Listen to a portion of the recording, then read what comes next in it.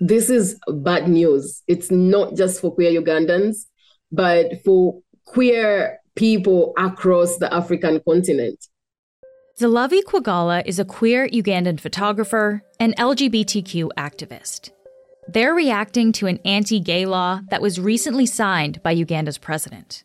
You are arresting us for literally doing nothing, for simply existing, but where are we supposed to go? How did we become refugees in our own countries? The legislation is being called one of the world's harshest anti-gay laws. If convicted, people could face life in prison, and in some cases, even the death penalty. Our requests skyrocketed. We're in June 2023, and we've now nearly 4,000 requests for help. Out of Uganda, 600 of those requests are coming directly from the country. Last year, we received around 300 requests from Uganda, so nearly double, and we're not even halfway through the year. Kamali Powell is the CEO of Rainbow Railroad. Rainbow Railroad is an international organization based in Toronto, Canada, and in New York in the United States. We operate in both countries, and our mission is simple. We help LGBTQI plus people who are facing persecution around the world find pathways to safety. And just last week, Rainbow Railroad partnered with the Canadian government to help refugees resettle in Canada, the first program of its kind. Today, Kamali is on the show to tell us about the difficult situation for LGBTQ people in Uganda and the fight to bring people who are at risk to safety. I'm Menaka Raman-Wilms, and this is The Decibel from the Globe and Mail.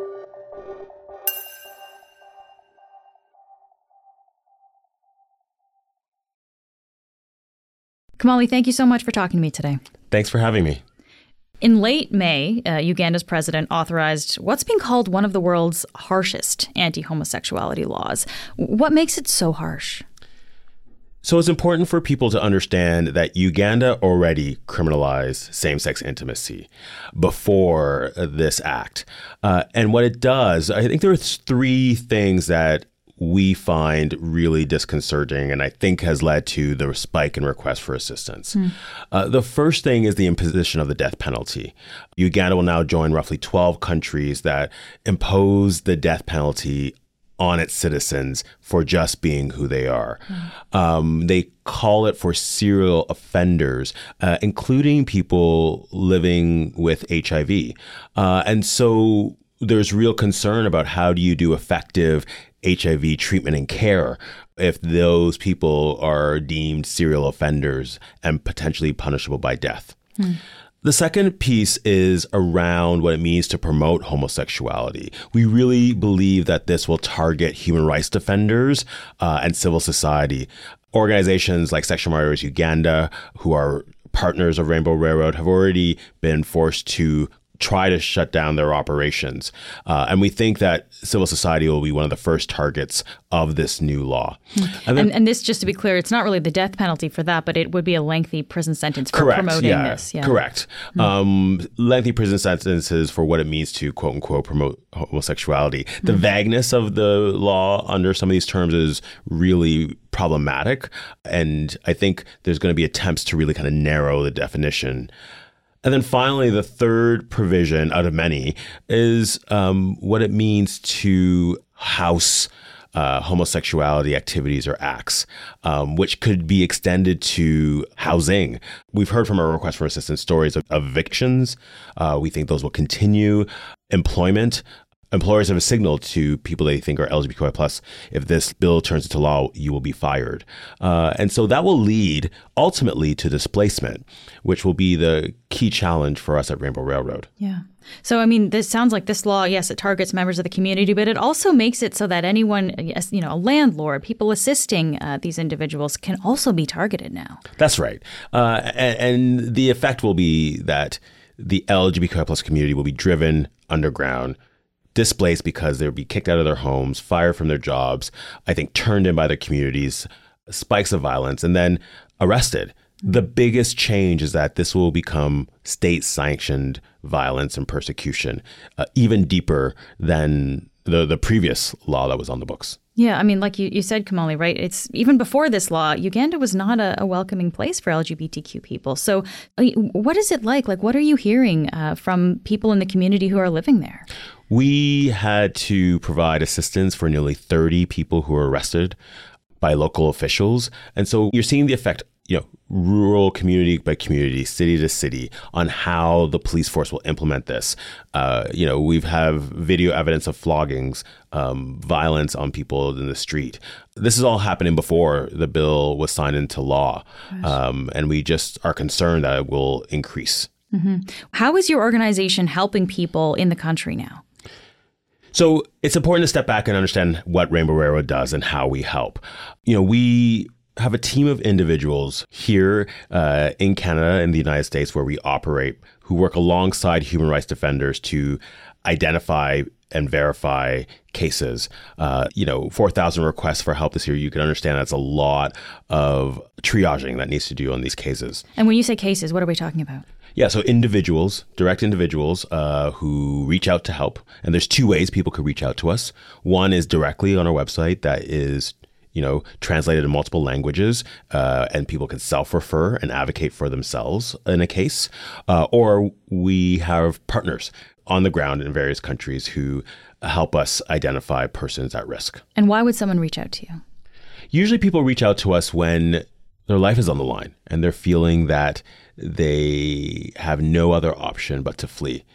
It's really important to understand that the vast majority of people who reach out to us want to just live in dignity where they live, in their homes. No one wants to flee persecution. LGBTQI plus displacement works differently than other communities. Usually communities are fleeing war or, humanitarian grounds. But what does it mean to be displaced and forced out of your country, from your community, from the state? Sometimes it's alongside those issues, but sometimes it's people are literally being targeted just for who they are. And you're seeing that in Uganda right now, and you're going to see an increase of that. People being targeted by the state just because of who they are, who they love. And so people reach out to Rainbow Railroad for help when they think that their life is in danger, when they are experiencing violence, potentially to help get them out of that situation. Then. Correct. I know you may need to keep some of this secretive because, as you said, this is, life and death for a lot of people. But can you tell me a little bit about the process? Like, how does your organization get people out of these scary situations? How we help an individual really depends on which country they're in, their circumstances, what identification they have. And then we look at what country can receive them. And it varies. I think one of the biggest misconceptions that people have about our work is that everyone comes to Canada. And that's not the case. It's generally historically been difficult to have people enter Canada. We do a lot of work in Europe and help people move to European countries. We've been utilizing Canada's private sponsorship program when appropriate, which is an important program, but it's also limited. So we really work and resettle people in multiple countries. Okay. And so once you identify someone who needs to get out, they reach out to you, you start finalizing travel arrangements. How does the extraction work? Yeah. So, without getting into too many details for the safety of the individuals, what I'll tell you is that we work through all the logistics and pay for all the logistical travels. But it's really important, like in going back to the spirit of the Underground Railroad, we are facilitators for an individual's journey. People around the world, and I think the biggest symbol of this is the U.S.-Mexico border, but people around the world make dangerous, often irregular pathways to try to claim the legal right to asylum all the time. And it's usually really dangerous. And LGBT people often targeted through those pathways, and sometimes don't even get access to them because like trans people who can't move because their ID doesn't match their gender. And so what Rainbow Railroad does is use our expertise to facilitate safe migration. We will continue our work every day to facilitate as much resources to them as possible. So even though it is dangerous, this is important work that needs to be done, essentially, is what you're saying. Even more important now that the law has been passed. We'll be back in a moment.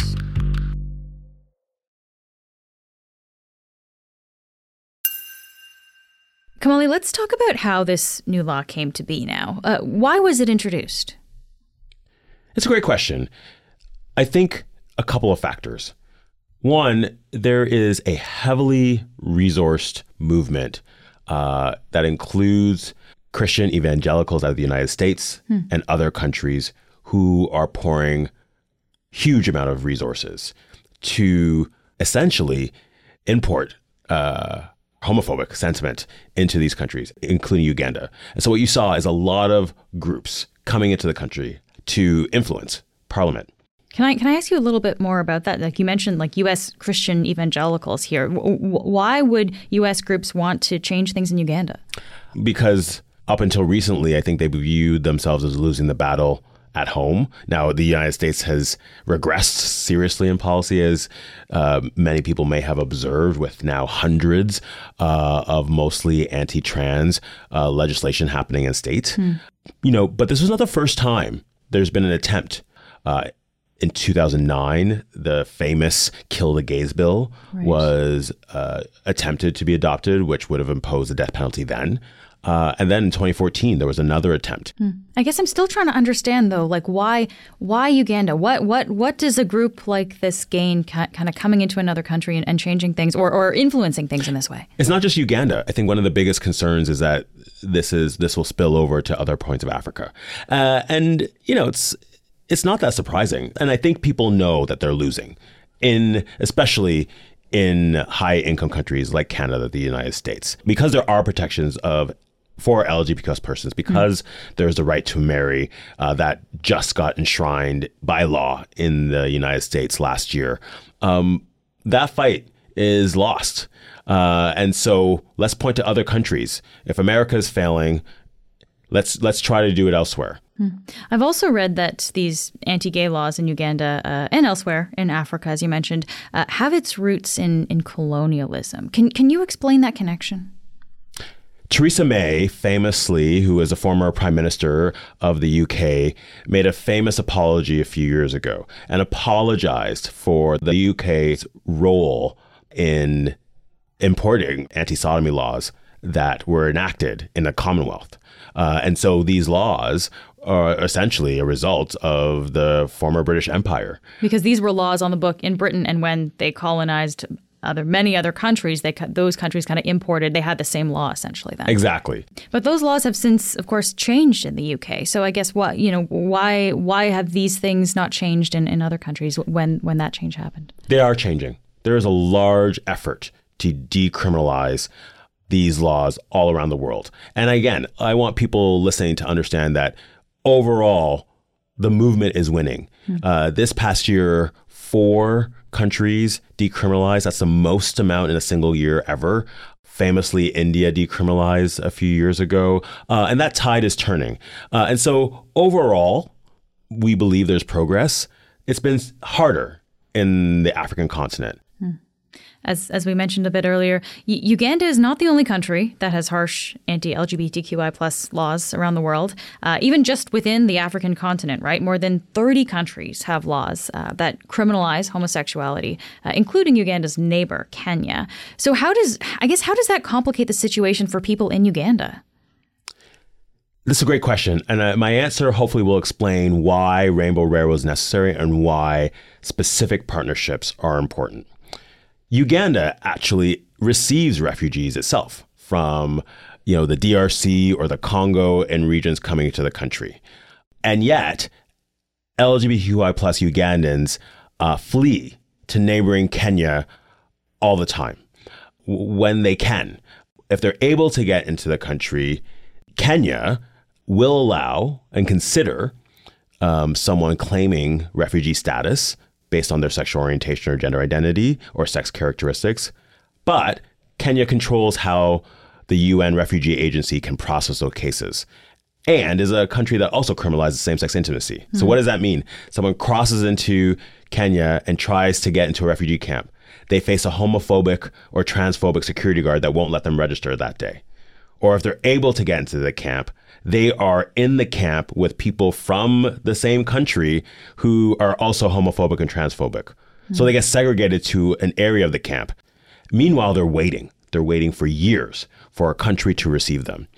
And so what Rainbow Railroad does in that context is say to governments, we can identify and refer people who are stuck in this system, who are being persecuted for violence in these countries for resettlement. And we've been asking that request for the Canadian government for years.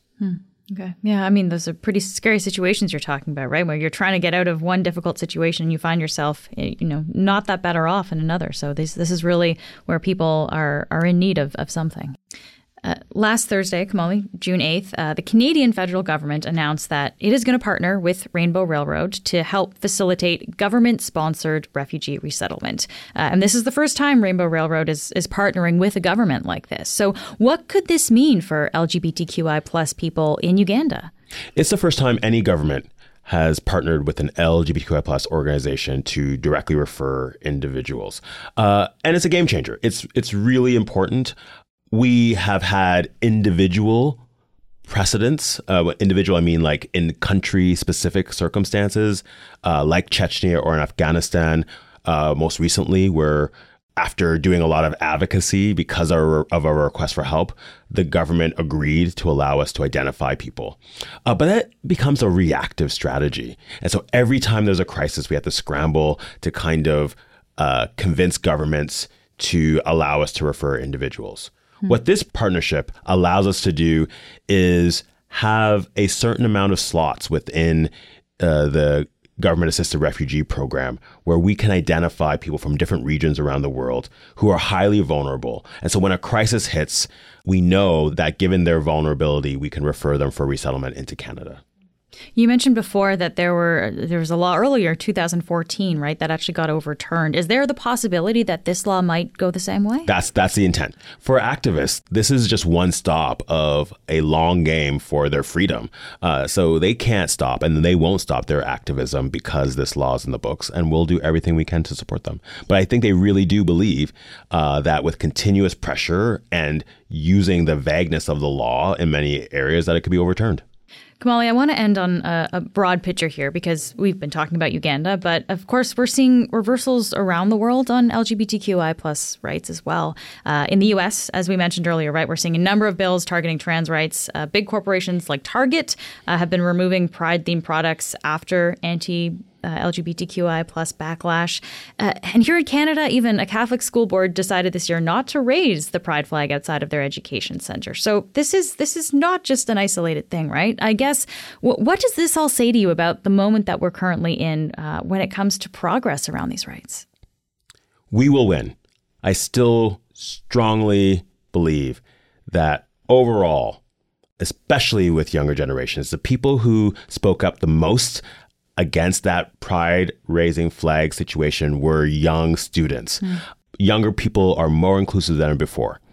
And yet, this time is still scary because people in power know that. People in power know that, and they're going to use what power they have in this moment to try to adopt regressive policies. And so we have to be vigilant. LGBTQI plus rights are not guaranteed. We have to continuously fight for them. And continue to raise the alarm when our rights are threatened, and have strategies to counteract the heavily resourced and determined people who are going to try to roll back rights while they still can. But again, they are losing and they know it, which is why there's a desperate attempt in these regressive policies. Kamali, thank you for taking the time to speak with me today. Thanks for having me.